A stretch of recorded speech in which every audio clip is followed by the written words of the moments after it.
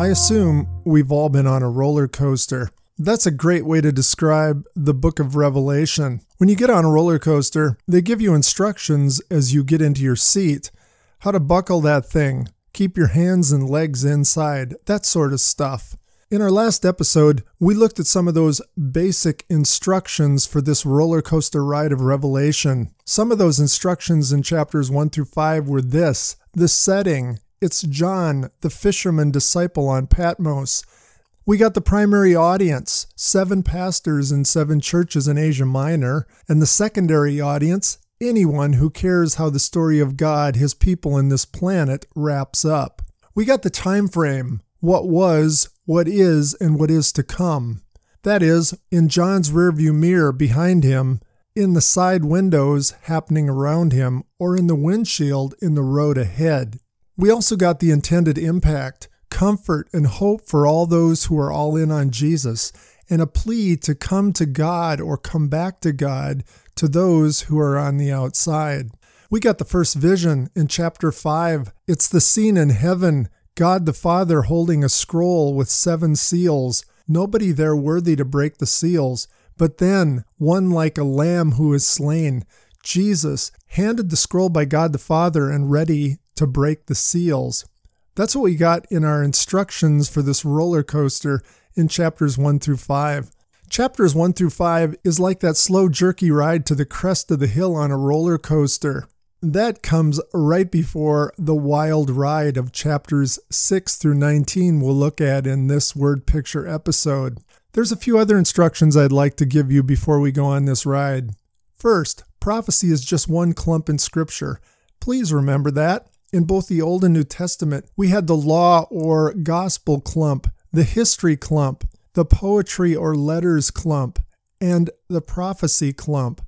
Though Revelation is fascinating and a wild ride, it's only one clump of God's love story to us, so keep it in its place. Second, Jesus made it clear the content of chapters 6 through 19 is what was, that is before John's time, what is, during John's lifetime, and what is to come after John's time, between John and us, or even in our future. These are all kind of mixed together, like you'd mix Scrabble pieces. As these chapters are turned over like pieces, you'll see they're not turned over in specific order. Third, remember from past episodes, we're pygmies and God's revelation is an iPhone. The best we can probably do is rough shapes and outlines of what was, what is, and what is to come. Hold your convictions in open hands, maybe even trembling, humble hands. Jot down your views in pencil and make sure it has a good eraser. Next, these descriptions in chapters 6 through 19 must be consistent with what God has already revealed in Scripture and through the teachings of Jesus, those dog-eared pages like Daniel chapter 7 or Matthew chapter 24. Speaking of Matthew 24, Jesus ended that with 2 parables of being watchful and ready. Revelation, like Daniel 7, Matthew 24, or 1st and 2nd Thessalonians, is intended to cause us a sense of expectation, an incentive to walk obediently, to serve diligently, to hope greatly. Now we're poised at the top of this roller coaster. It's showtime. We're ready to take the plunge and get ready for a wild ride. Chapter 6. In chapter 6, you'll read about seals broken on that scroll by Jesus. The first 4 seals are 4 horses. They're described as white, red, black, and gray. The white one, conquerors will go forward. The red one, war and bloodshed will break out.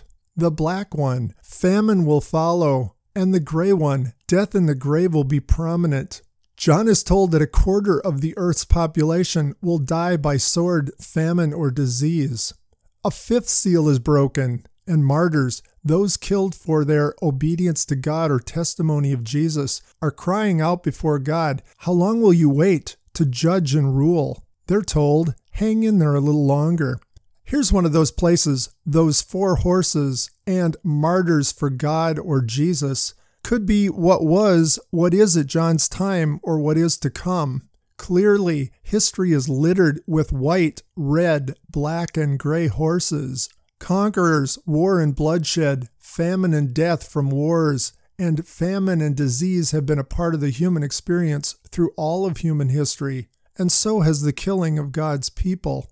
A sixth seal is broken by Jesus, and here we see cosmic meltdown, earthquakes, and people wishing to die rather than live. John is told it's time for the wrath of the Lamb.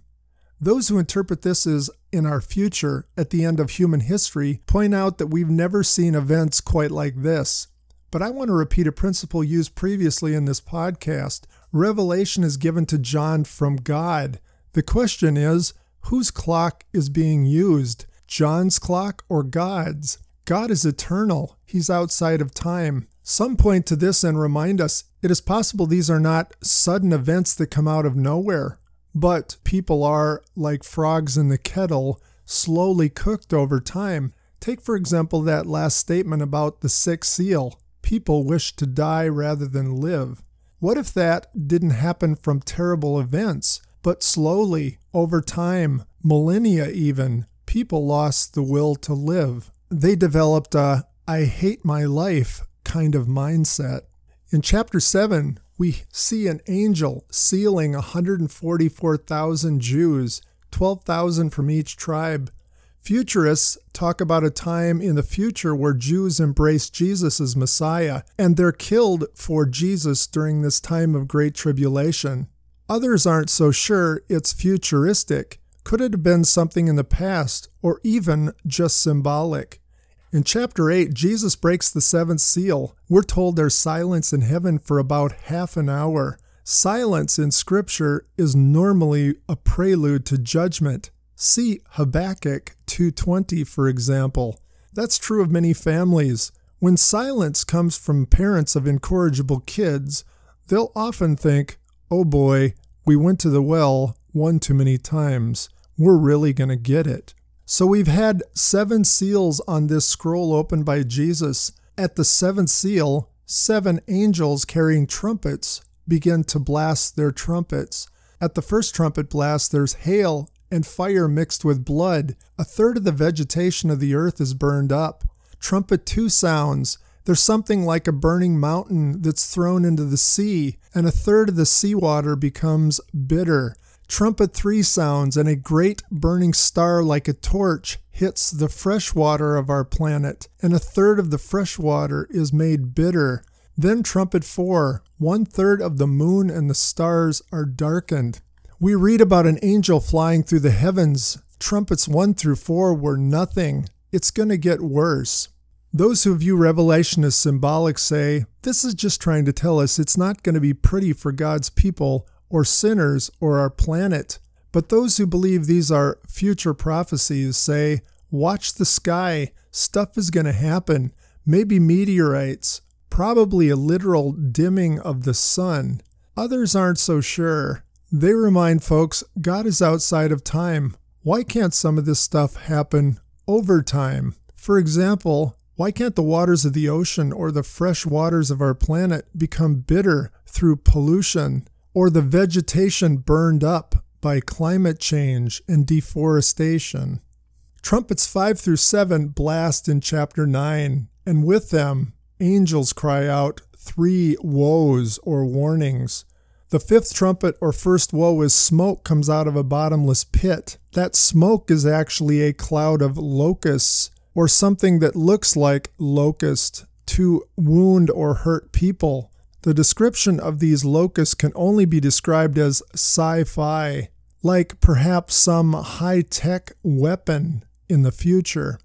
The 6th trumpet sounds, and the 2nd woe. 4 angels are at the Euphrates. We learn that John was to address this letter to the 7 angels of the churches in Asia Minor. Angels could be leaders. Could this be 4 leaders at the Euphrates? The chapter describes a number of soldiers. It gives them 200 million.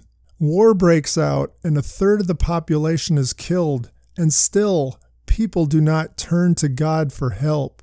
In chapter 10, we get a weird little parenthesis. An angel comes with a little book. John is about to write what he has seen or heard in that little book or scroll, but he's told to put his pen down. John is told, "Eat this scroll," and John eats it. It tastes sweet as he chews it up, but it gives him serious indigestion. In chapter 11, John is told to take a yardstick and measure the temple, but not the courtyard. Futurists point to the likely date of John's writing being after the temple was destroyed in Jerusalem in 70 AD, and they comment the temple will be rebuilt in Jerusalem. Then two prophets arise, like Elijah in the Old Testament, with the ability to shut up the sky. Someone or something identified as the beast kills these prophets. They lie dead in Jerusalem. People all over the world celebrate the death of these individuals. But after a few days, we're told they're raised from the dead. They come to life and levitate into the heavens. This is followed by a great earthquake. The seventh trumpet sounds and the last woe is given. This is Handel's Messiah. The kingdom of this world has become the kingdom of our God and of his Christ, and he shall rule forever. Then comes chapter 12. For those futurists who believe all these events in 6 through 19 are in John's future or ours, chapter 12 throws a real monkey wrench in there. Chapter 12 describes a woman with 12 stars on her head and a dragon identified as Satan sweeping a third of the stars from heaven. The dragon tries to devour a child that the woman bears. The child, one who will rule all nations. The child is then caught up into heaven, and the woman is taken into the wilderness to be cared for. Michael the archangel and Satan the dragon and his angels are warring in heaven. The dragon, as I said, is ID'd as the angel Lucifer or Satan, the accuser of God's people. He is thrown down, and with him all of his fallen bellboys. Then woe is pronounced upon the earth, for the devil has come down with great wrath, knowing he only has a short time to mess with God's people. Chapter 12 continues, showing Satan persecuting the woman and pouring out a river after her to sweep her away. Satan, enraged, makes war with those who align with Jesus. It sure seems like a description of eternity past, Satan and his bellboys trespassing from their place assigned by God, then trying to prevent the Messiah through Pharaoh, Athaliah, Haman, and King Herod. In chapter 13, the dragon then summons a beast out of the sea of humanity. The beast is described much like Daniel's vision. He or it is fast, brutal, dictatorial. The beast appears to have miraculous powers, and the beast's objective is to turn worship towards Satan. He's arrogant and blasphemous and attacks the saints. Then a second beast comes forward. He's the first beast's assistant. This thing or person is miraculous as well and deceptive. This thing or person, this second beast, gets people to worship the first beast. He makes people to get a mark in order to buy or sell. This second beast is ID'd for John. His name in numerical code is 666. Now, I thought that might get your attention. I saw a license plate yesterday on the road with 666 at the end. I thought to myself, man, if they gave me that plate at the DMV, I'd ask for a different one. Someone showed me 666 is a routing code in a recent check I saw. That's a little scary. Or you hear about identity theft and the possible need for a barcode or chip under one's skin to stop it. That's a futuristic approach. But others treat this as symbolic. 6 was the number of man. Think day 6 of creation. And repeating something 3 times symbolic for perfection, like a cube or the Trinity. Could this be symbolic of a perfect man or an unholy trinity of Satan, the beast, and the assistant beast? Are you hanging on tight? The ride isn't over yet. Chapter 14, we see Jesus standing on Mount Zion with others. An angel is flying with the gospel across the earth to preach to every nation, tongue, and people. It's a last call to reach out to all people before judgment. We're introduced in code to a city or a person called Babylon. The angel says Babylon is going down. We're told that those who worship the beast and his image are going down. Then John sees a white cloud and one like the Son of Man with a sickle in his hand. That one like the Son of Man has been coded throughout the New Testament for Jesus. And that sickle, hey, I grew up on a farm. That's to harvest. An angel with a sickle joins Jesus and they swing their sickles. We're told blood flows for 200 miles outside of Jerusalem to the height of horses' bridles. That 200-mile radius of blood to the horses' bridles should give us adequate proof. This is symbolism. Do the math on how much blood you'd need to go 200-mile radius 4 feet high. Chapter 15 gives us an image of likely heaven with people singing robustly. And as they do, 7 angels with 7 bowls come out of a temple in heaven. These bowls are to be poured like chamber pots on the earth. Bowl 1 are malignant sores on those with the mark of the beast. Bowl 2, the sea becomes like blood and everything in it dies. Bowl 3, the fresh waters become like blood. This sounds very much like what happened in the book of Exodus in Egypt. We're given an editorial comment, "Drink this blood like you shed the blood of my people." The 4th angel dumps his bowl, and the sun scorches men with intense heat, yet they don't turn back to God and repent. Bowl 5 is dumped, and there's darkness on the kingdom of the beast. Still, no repentance. Bowl 6 is dumped, and the Euphrates dries up for the kings from the east. We're told kings are gathered together for a great war, a war on a battlefield called Armageddon. Armageddon in the valley of Megiddo. When Bowl 7 is poured on the earth, it's over. History's greatest earthquake happens. Jerusalem is split into 3 parts, and every major city falls. Islands and mountains even fall, and it's followed by intense hail. In chapters 17 and 18, we're introduced more to this Babylon, this code for a great harlot. Babylon is called a woman with 7 heads and 10 horns. Her sin, immorality, and abominations, and filling herself drunk with the blood of the saints, the witnesses of Jesus. An angel interprets for John who this Babylon or woman is. He says the 7 heads are 7 hills on which she sits, and the 10 horns are 10 kings who are not yet kings. Together they'll wage war against the Lamb and the saints of God. Then the beast and the 10 kings will turn on this harlot or woman on 7 hills, this woman who's the great city. At the time of John, it's pretty likely he knew who that woman on 7 hills full of immorality and abominations and drunk with the blood of the saints was. That was Rome, the capital of the Roman Empire. Some who interpret Revelation think there will be a revival of the old Roman Empire, aligned with Rome once again. In chapter 18, the angel reports the fall of Babylon the great harlot. Listen to how she's described again. She is full of immorality, and that kings committed this immorality with her. Merchants from all over the world got rich on her. She lived sensuously. Then, in one day, her plagues come. This great city, this strong city, is thrown into the sea like a stone. Merchants have no place to unload their cargo, and all who became rich at sea mourn because of her destruction. We're almost to the end of the ride, chapter 19. There's a scene of a multitude in heaven. The harlot's been judged, the blood of servants avenged. People are shouting, "Praise God, praise God, the Lord our God, the Almighty reigns."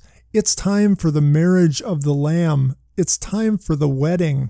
Blessed are those who are invited to the marriage supper of the Lamb. Here comes the groom. Then we're told about Jesus on a white horse, his robe dipped in blood, his name, the Word of God. Armies of heaven follow on horses. They strike down the disobedient nations. Then Jesus rules with a rod of iron. He's called King of Kings and Lord of Lords. He's back to do that king thing.